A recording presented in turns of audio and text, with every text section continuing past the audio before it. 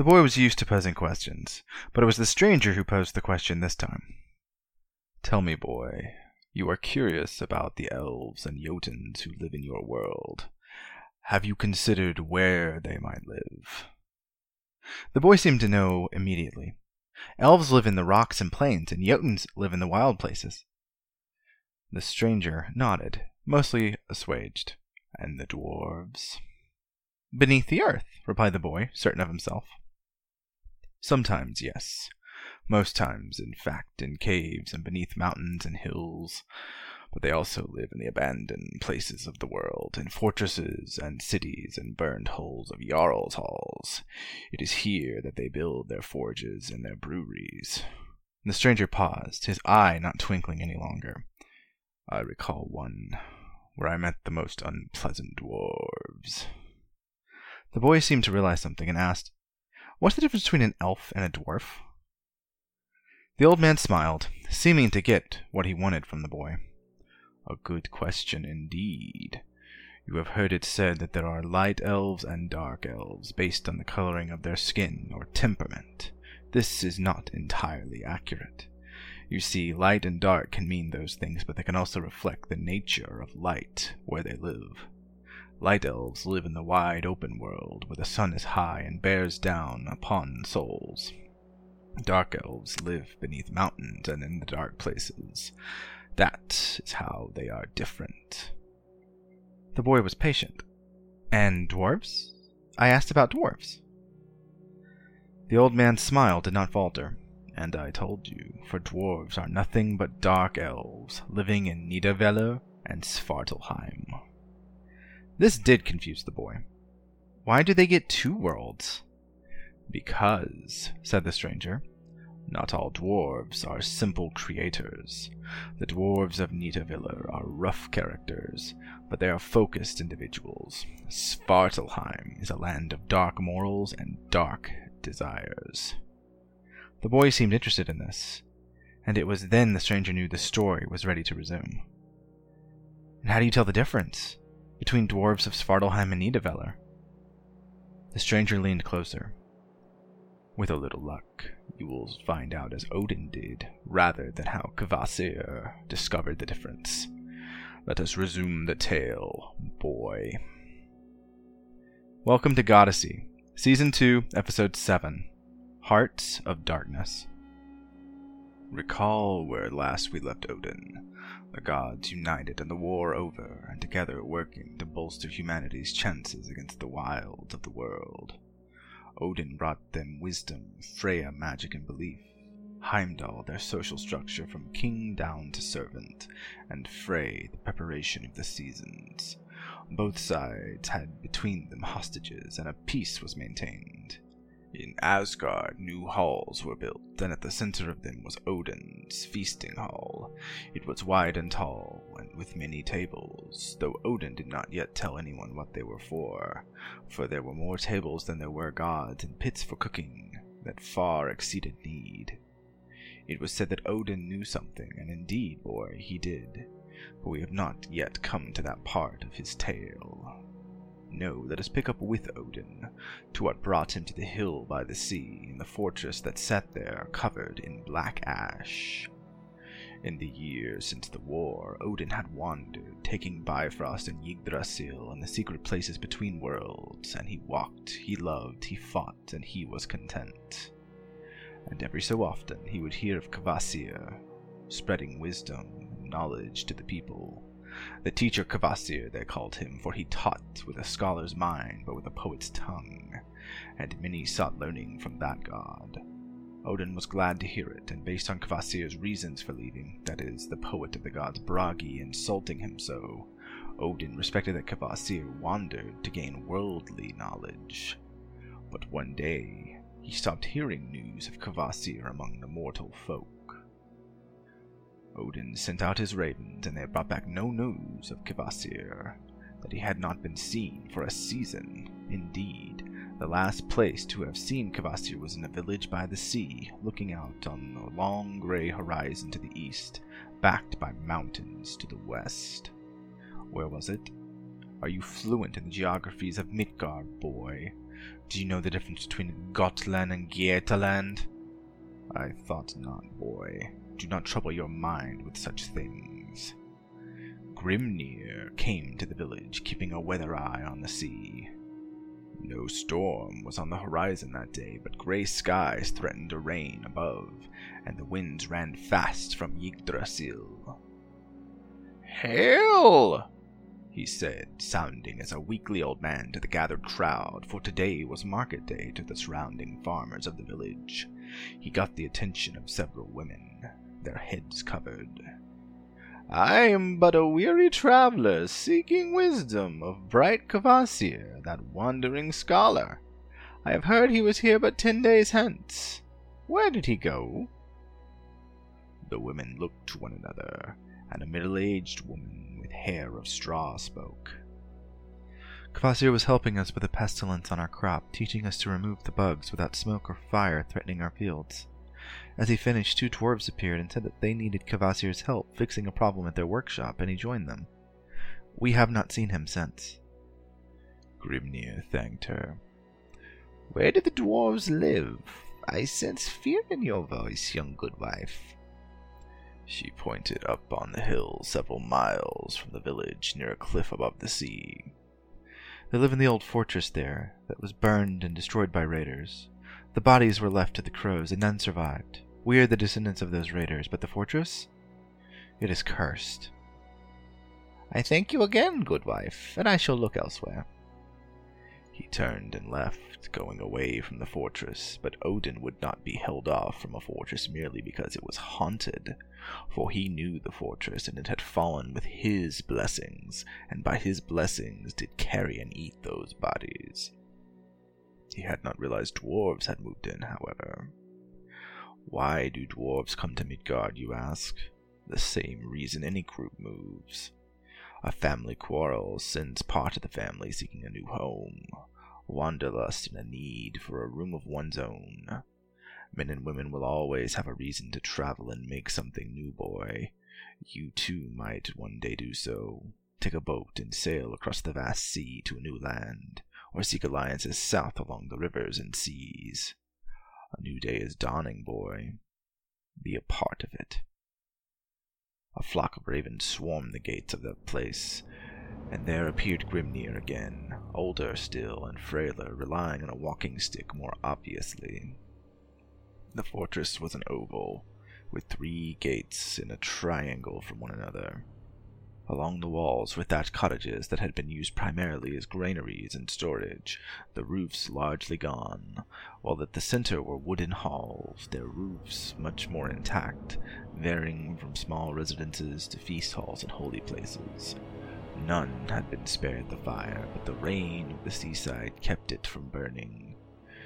There were no goods left, but still Grimnir could smell something beyond, the smell of soil and ash, something sweeter, yet distant, and with it the smell of rot and decay. He wandered, seeing signs of life here and there, footprints in the black earth, large and wide, moving from building to building, and in some cases just disappearing. He understood immediately, but did not want to intrude upon them, for where dwarves appeared, they began to tunnel. This place had likely a cellar somewhere, a place to bury things, and the dwarves had begun to use that as their central hall. But something else was wrong here. There were signs of others, too. Giant footsteps, larger than any in Asgard, larger than Thor's or Tyr's. Something faint, something more recent, and destruction, too, with fresh splinters all around. Grimnir realized this place had seen a skirmish recently, though there was no blood. "I know you watch me, dwarves. Come out, that we may speak." From the shadows directly before him came 2 short, stocky figures, their bellies comically large compared to the rest of their squat bodies. They had wispy beards that hung from long faces like an exaggeration of a real face. Dwarves do not look like any of the humans of any land, boy, but are hideous where the elves are beautiful to behold. One had black hair, the other hair of yellow, and Grimnir, who was Odin, knew that there were more, watching and waiting. These 2 were their leaders. I am Grimnir, a wanderer. I have come seeking Kvasir. The black-haired dwarf spoke, his voice high. You are too late. He is gone. Grimnir focuses one eye on the dwarf. To whom do I speak? The dwarf pointed to himself. I am Fiala. This is my brother Gela. Gela's eyes were hungry, though clearly the dwarf was not. What do you do here in Midgard, fine dwarves? Gela spoke. We are brewers, good Grimnir. Grimnir smiled. May I sample your wares? Fiala shook his head grimly. Giants have taken them. This surprised Odin, who was Grimnir, though he had guessed as much. Jotuns have come here for your stock. Fiala nodded gravely. Gala spoke. They have taken the mead of Kvasir. Grimnir's confusion was open. Kvasir was not a brewer, but a teacher. Fiala slapped his brother's head. Stupid, stupid! Now we kill the old man! Both drew knives longer than their arms and approached. Holding forth his staff, Grimnir emitted a light from it as runes began to dance around him. His stature changed, and soon he stood tall, his clothes not quite so worn. 2 ravens fell down from the sky and landed on his shoulder.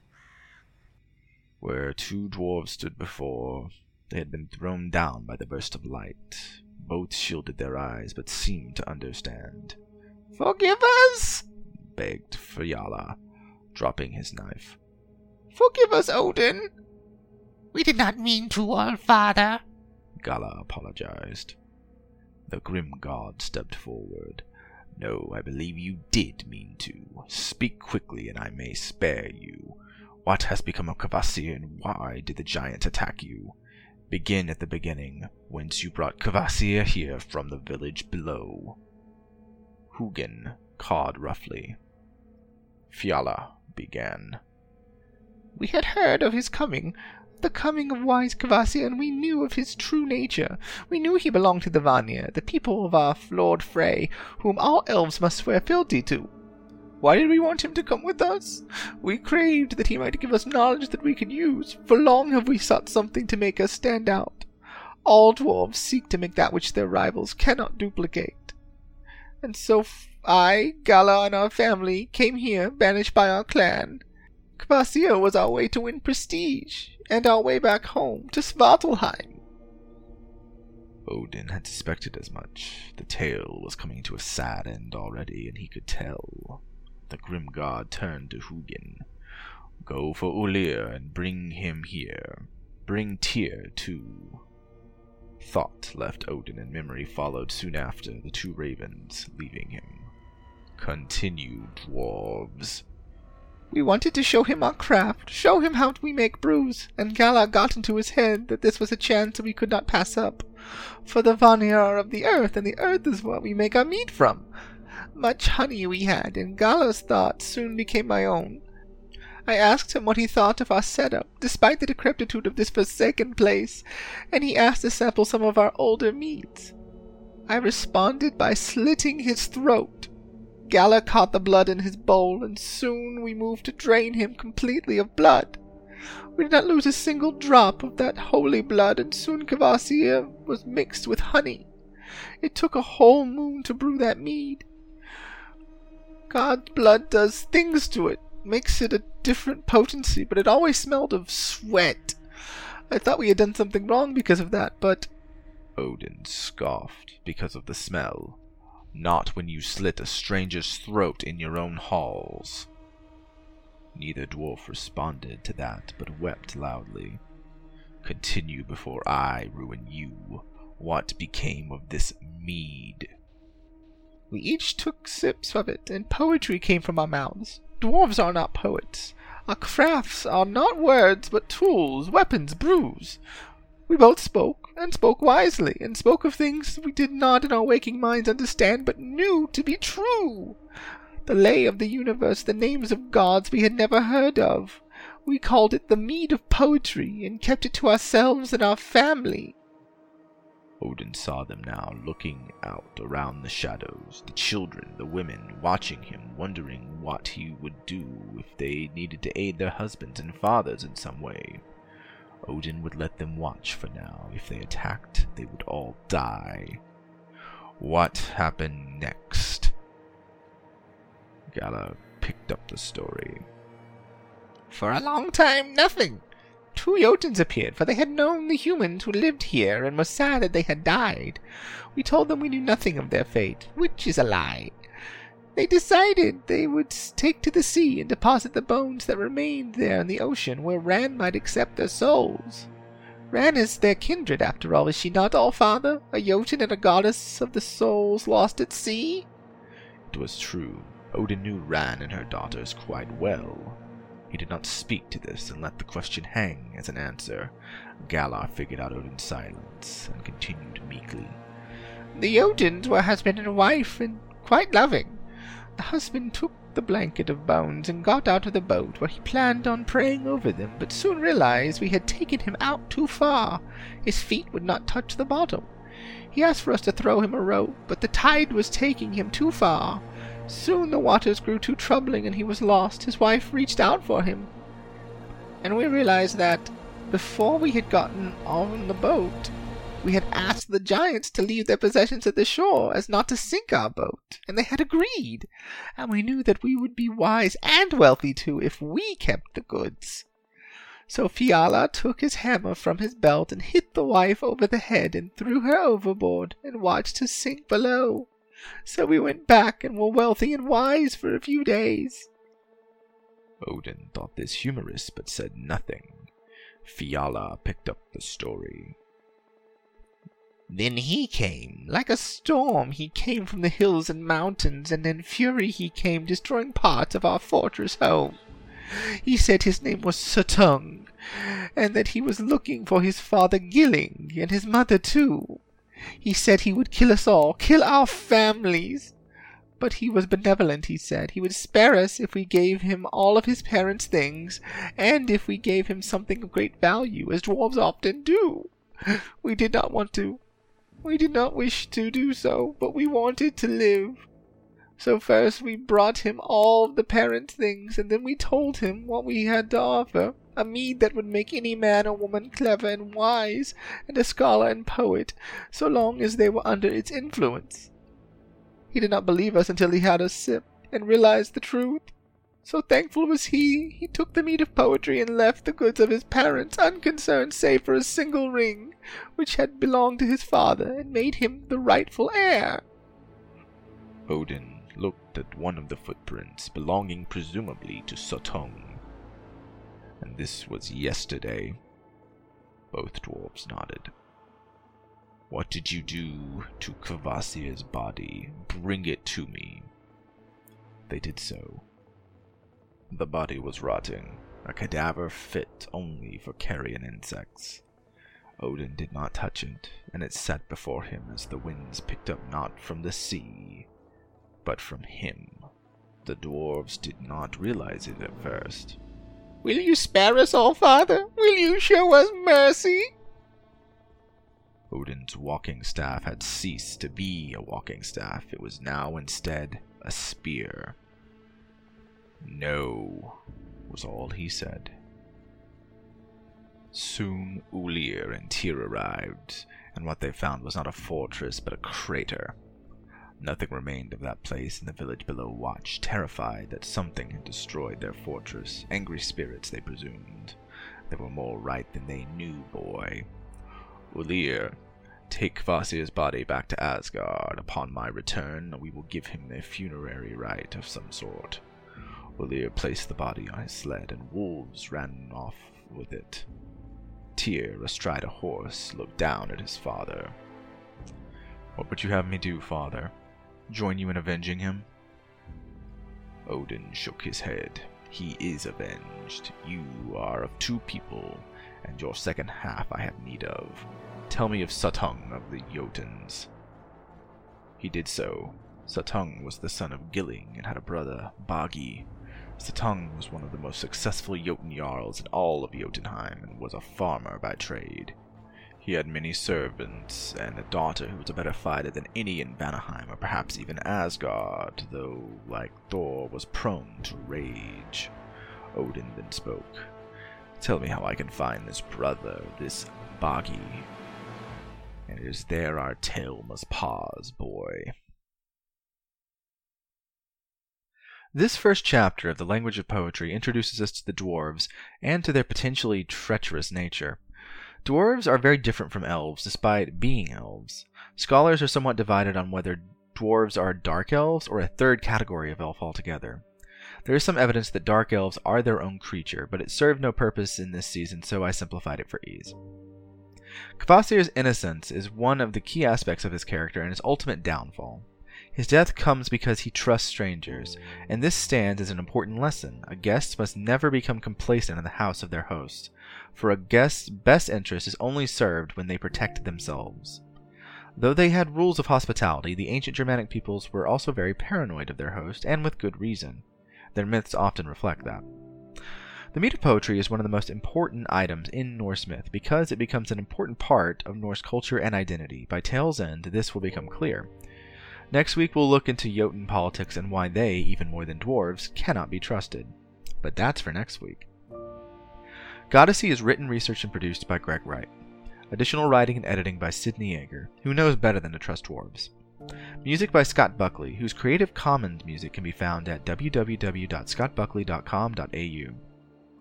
Follow Goddessy on social media at The Goddessy Podcast.